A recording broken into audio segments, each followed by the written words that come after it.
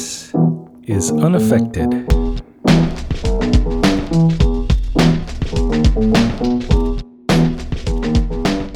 Welcome to Unaffected, a podcast that offers a curated look at some obscure, forgotten, and neglected singers of the mid-20th century.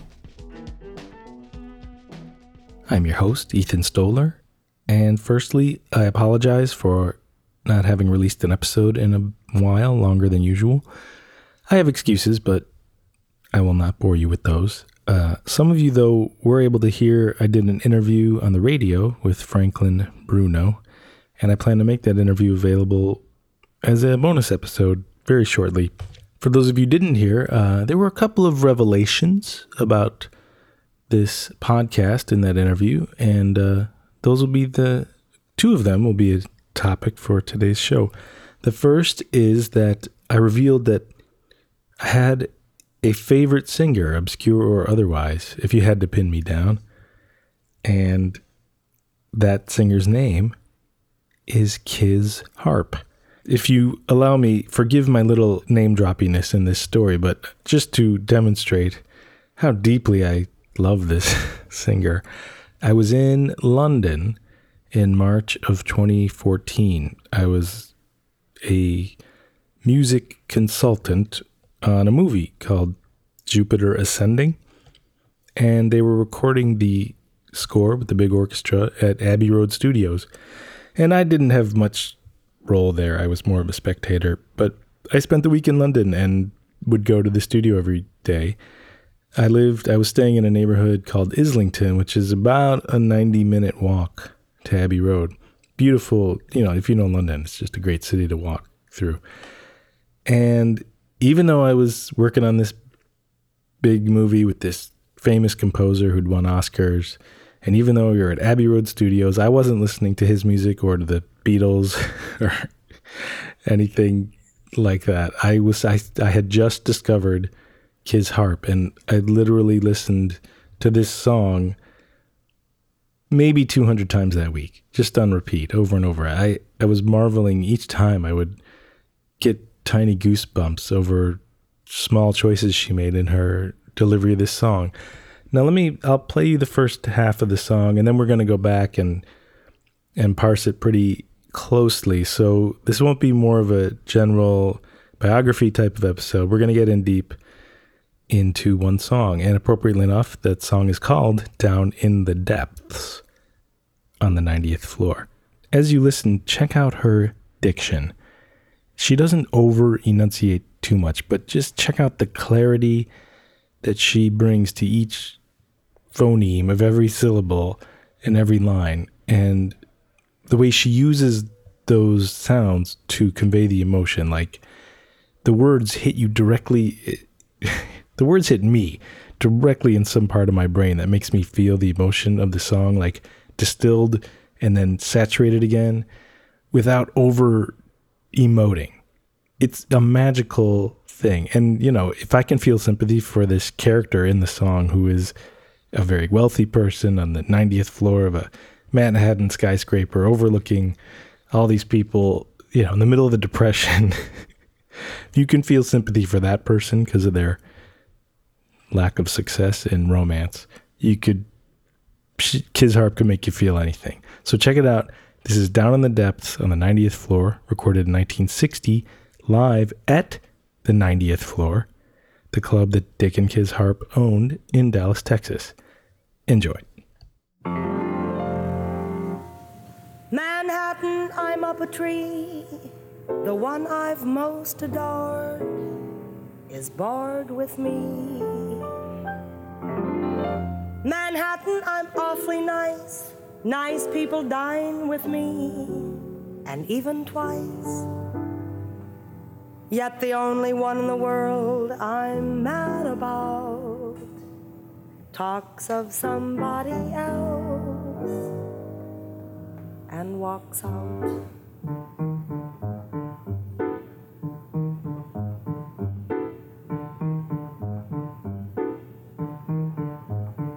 With a million neon rainbows blazing below me, and a million noisy taxis raising a roar.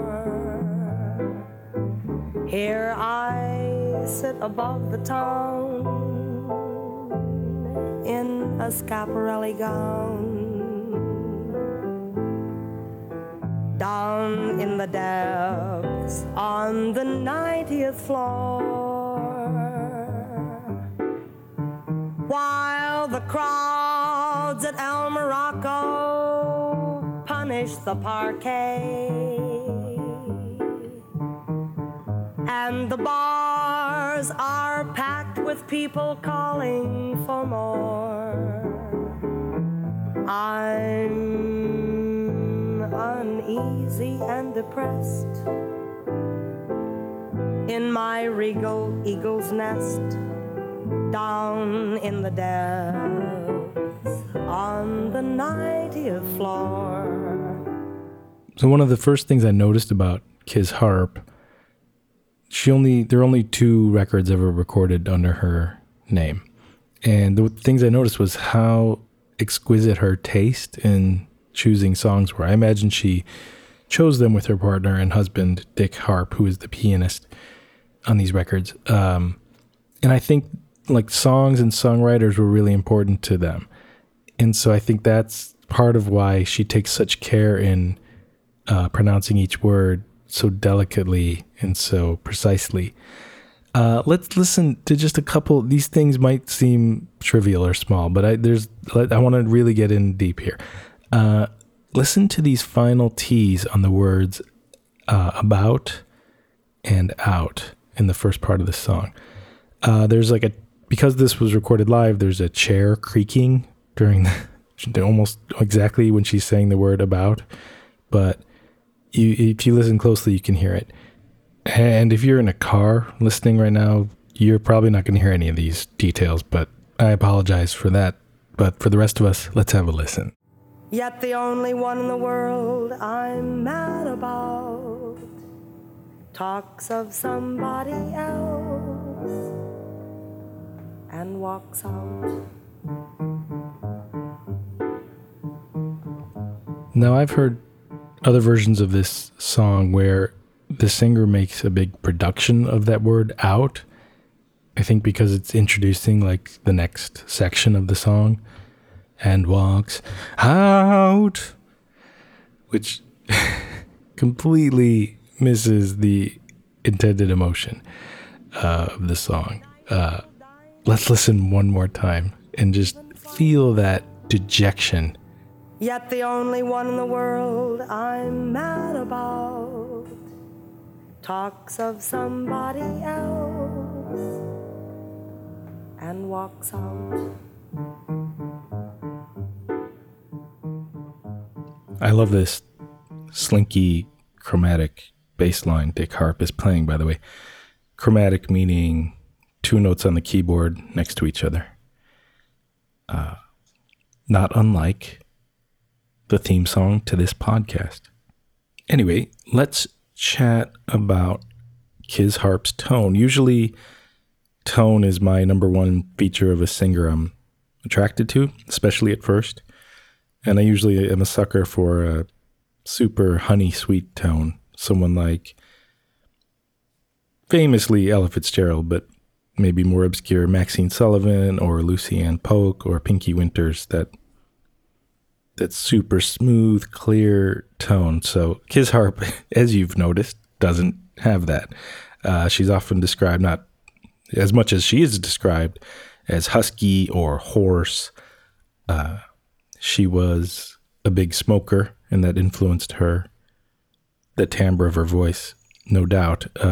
She was only 28 years old when this was recorded, so she sounds much wiser, let's say, more mature than that, just based on the tone. And I admit, the first time I ever sampled her voice, just for a few seconds of listening, I wasn't turned off so much, but I didn't think this singer would end up being my favorite, but man, she won me over. And let's listen to more of why. So I love her diction, as I've said, and also her intonation is flawless. I mean, the fact that this was just recorded live is amazing. This is like, first take. So let's play this first section of the song again and check out her hoarse, husky tone, but also listen for the control she has in her vibrato. Vibrato is another feature that I'm usually, by default, not crazy about. Like I'll Google search singer non-vibrato to try to find, discover someone new. But she just has such immaculate control over the vibrato.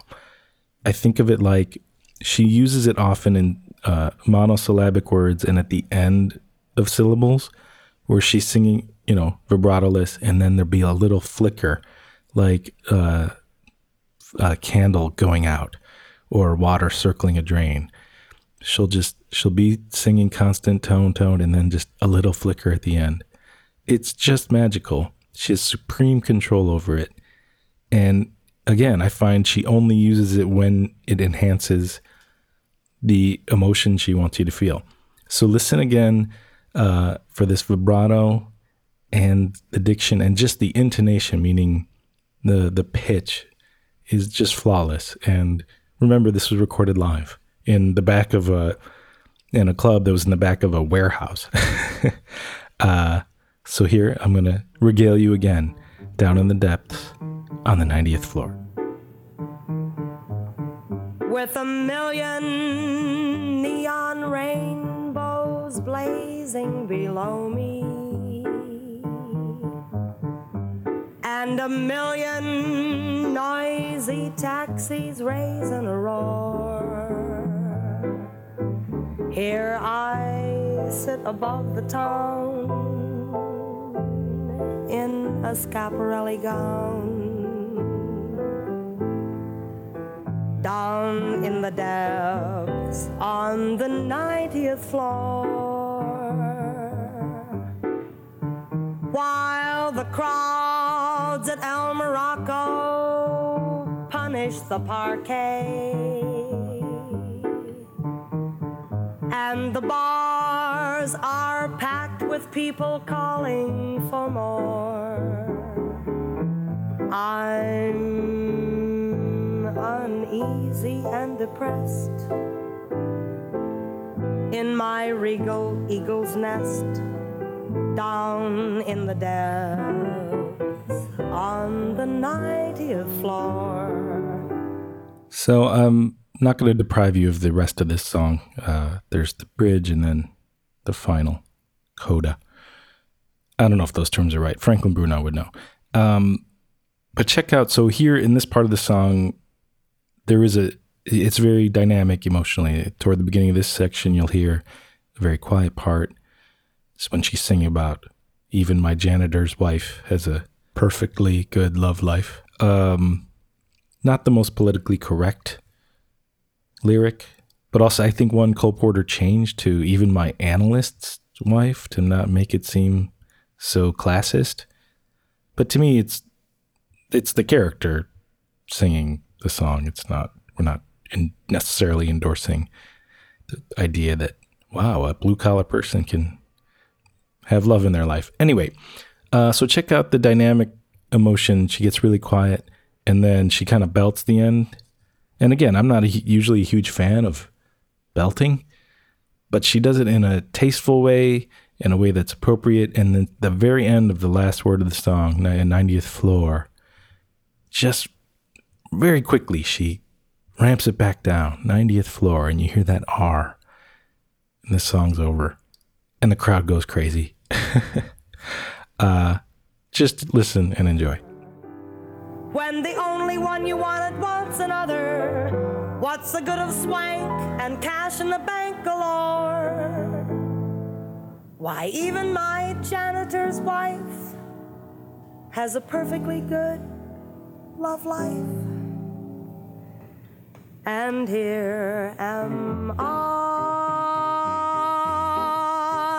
facing tomorrow, alone with my sorrow,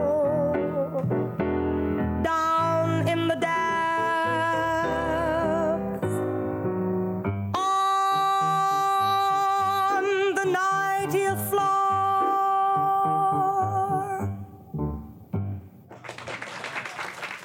So Dick and Kiz Harp never really became very famous.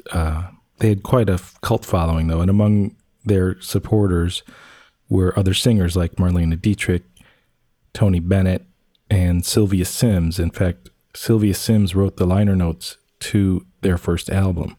You may not know Sylvia Sims. She was a jazz singer of some renown. Frank Sinatra produced one of her records. And I was researching this line, the Schiaparelli gown line, which is not the original Cole Porter lyric.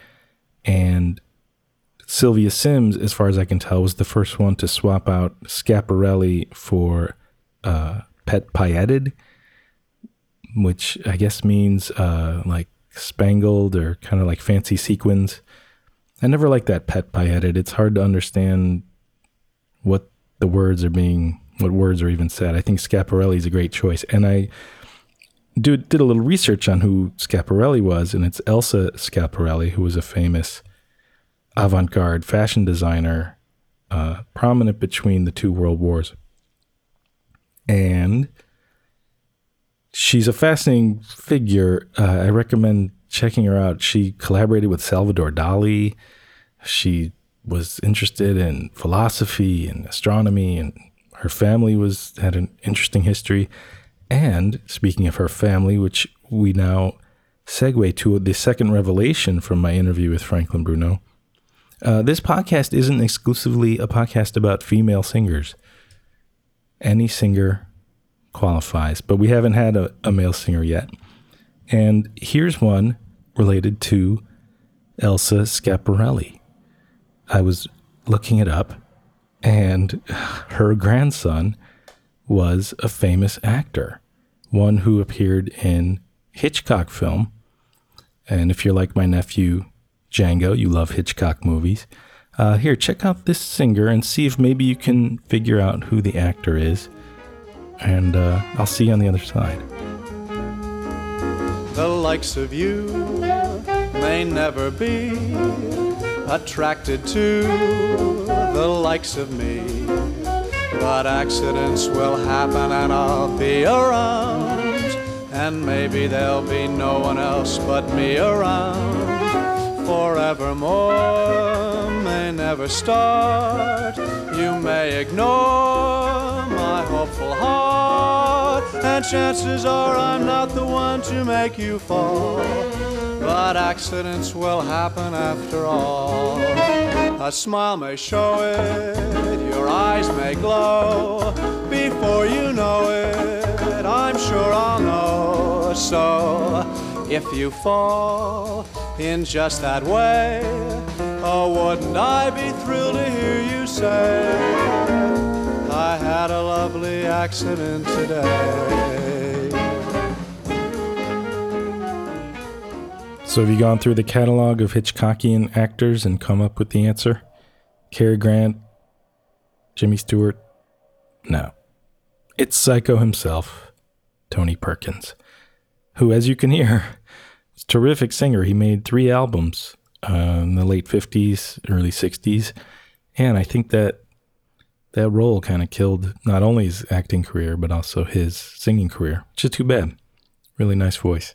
And I realize also that I've met his son, Elvis Perkins, who's a singer, songwriter. I met him in 2006. I was a driver for Lollapalooza. Nice fellow, really nice guy. Little did I know I had a direct line to Elsa Schiaparelli right there next to me. So thanks for listening. Don't you worry, there will be more Kiz Harp episodes in the future. I really wanted to get in deep in this one, but we'll talk about her life and her other recordings and her relationship with her pianist husband. You'll be kizzed up. No worries. Thanks for listening. Hope you have a great time, and I promise to keep these episodes coming with greater frequency from now on. See you next time. A smile may show it, your eyes may glow.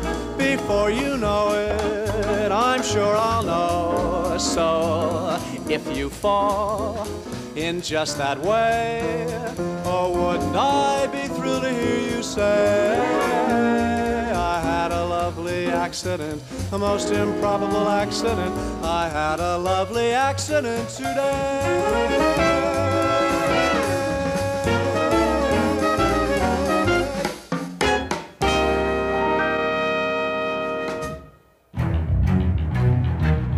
This has been an Ambivert Media production.